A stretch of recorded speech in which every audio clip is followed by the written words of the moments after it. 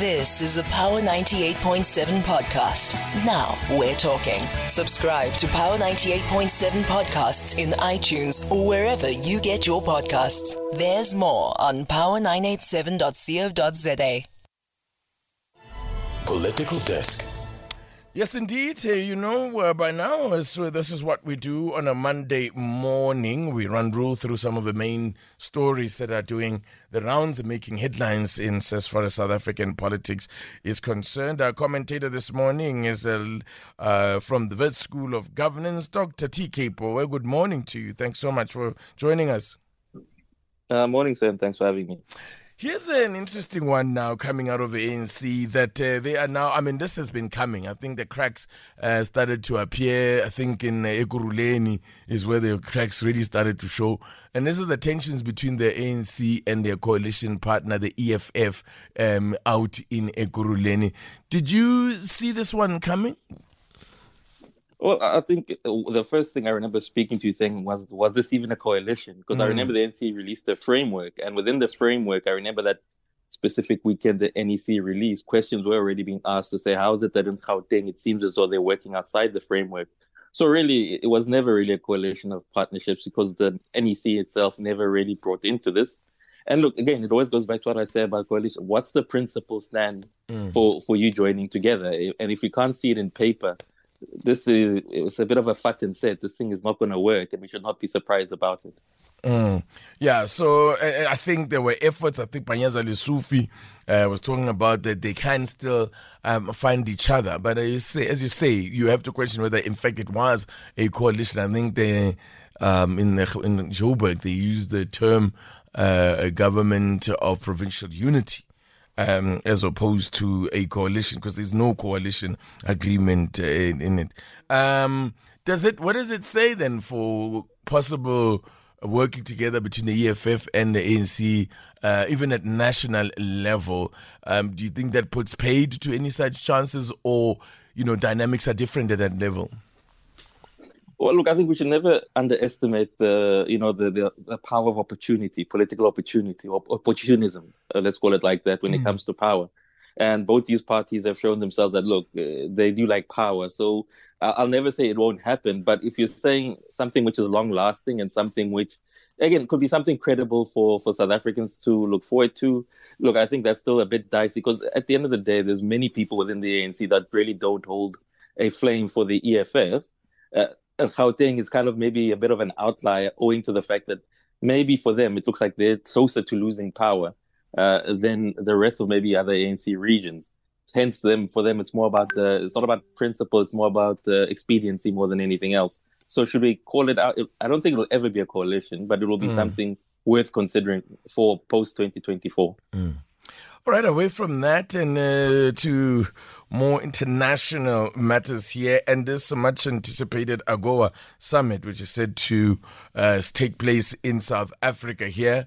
Well, we had a bit of a bumpy ride with the Americans when the ambassador set the cat amongst the pigeons with some of the comments that he made around Lady R and so on.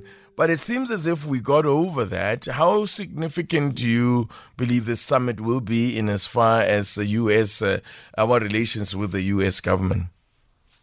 Look, if you look at it purely from a numbers point of view, we're speaking about, I think AGOA brings in about, the value of it is around 2.6 billion US dollars. So, you can times that by 18.5 as of last week. So you can about 300 or something there. So the value of it is important. However, and I think this maybe speaks more to the internal controls of South Africa, that AGOA the value was actually higher between 2004 and 2008. It's actually been going down. This is because AGOA, while it is good in the sense that it allows for preferential trades with the US, it also kind of calls upon the country to improve its own internal dynamics so that we can actually take full advantage of it. So is it important economically? Yes, because as I think our Minister of Finance is saying, we're a bit in a bit of a crisis at the moment.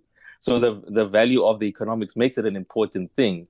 But again, have we taken full value of it? And therefore, we should have found ourselves in a position where we maybe we tripled what the value is, and that we actually grew out of AGOA. And that I think has been something which is missing in the conversation, that in theory, you're supposed to actually grow from AGOA to go to a different perspective, to a higher level. I think it's called the graduated thing, and we've never got to that level. So until we get there, this will always be important because it kind of shields us from a bit of the incompetence of having a lack of economic policy. So by that definition, it's quite crucial. But again, the good thing which I see is that, and we have to I stand with the government in this, that yes, it's good to have a Goa, but at the same time, it's also good to trade with the Chinese. So we need to eat from both sides of the hemisphere, and we should never feel as though we should eat from only one side, because both sides cannot feed basically the fact that our government has not done its homework when it comes to economic policy.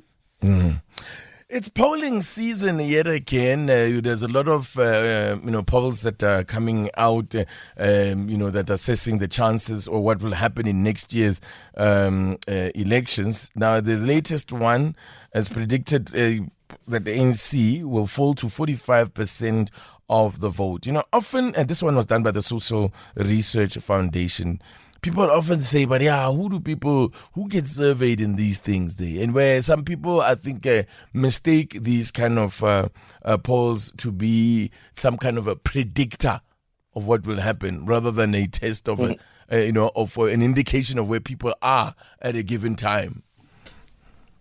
Well, I think that's actually the best way to put it. I don't look at polls like a year out of elections, because in forecasting, anything with forecasting is the longer you take out the horizon, the more inaccurate it becomes. Now, when it comes to about 6 months, 4 months, 3 months, that's when you can start saying, look, let me start looking, like you said, for looking at a picture in a moment of time, not the final picture. Because as you know, this is where I do agree with people. You should always question the methodology of who was interviewed, where it was interviewed. And also, look, if somebody calls you randomly and says, hey, Mr. Titi, what do you think of voting for the Freedom Front Plus or the DA? Look, most polite South Africans will say, you know what, let me give me time to think about it. Not that I'm opposed to it, because this phenomenon was found in the US and even with Brexit, where people, when asked a direct question, would rather be polite and say nothing or just say maybe, which kind of gives the appearance of, okay, maybe it goes there. But as I say, like you say, it's a picture in a moment of time. You don't have to take them seriously. Let's wait for 6 months, 4 months, and then let's start having a question about, look, what can we draw from this picture? But it's not a final thing, like you're saying. So take it from what it is. It's interesting. It's good for discussion, but it's not the final picture. And as from a sampling point of view, this particular one, 1,500 people were surveyed. That were polling. How does that rank as far as sample sizes go? No, it's quite small. I mean, our population, what the stats say, we're on 62 million and 60 there, around there. So you probably have to go down, way down.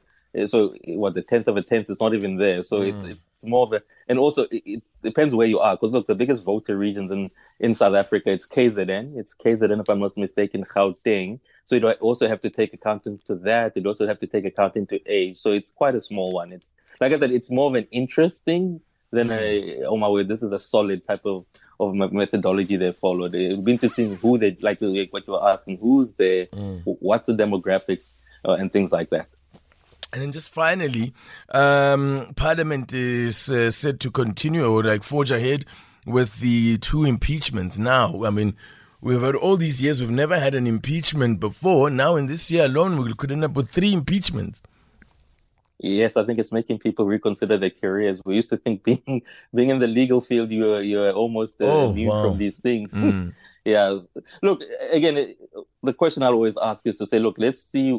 I wish, and this is, I guess, maybe because of politics, I wish that, the facts were laid bare and it could actually be a cold process and it didn't have elements of politics. Because when you really look at the individuals in question, apart from, Judge Mutala and his situation, which goes way back, if you remember how he got into the headlines, it's a bit tricky, because the thing about impeachment is once it goes to Parliament, it becomes a political process. Yeah. And it's very hard then to decipher what is politics and what is really, what is really incorrect. Because again, if you look at someone like Judge Thorpe, if you just look at his history, and he's a brilliant legal mind, but obviously certain things have not really gone in accordance.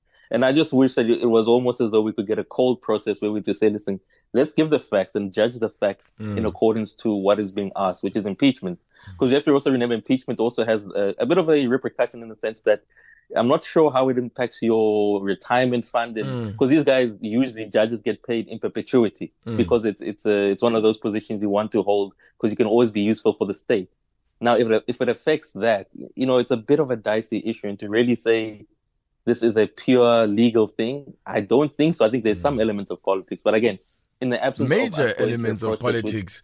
Because ultimately, we have seen, with the position of Advocate Mkhwebane in her impeachment, that it didn't really ultimately matter what kind of evidence was presented one way or the other. It came down to a numbers game. Exactly, and that should not be the case for a field which you kind of depend on them to look, I always say this, we should not look for impartiality. I wish we probably went with the American system where I want our judges to say, listen, I believe in X and Y, but when it comes to this, how I dispense the law, it is in accordance to that. It's just that we've got ourselves into this, I call it the constitutional fallacy, where we believe it's so good that we cannot question it. And which really means when politics does happen, we're more surprised than like you said, than we ought to be. Fantastic stuff there. Dr. TK Poes with the Wits School of Governance. Thank you so much, as always, for your perspective and insights. Appreciate it. Anytime. Thank you. You've been listening to a Power 98.7 podcast. For more podcasts, visit power987.co.za or subscribe wherever you get your podcasts.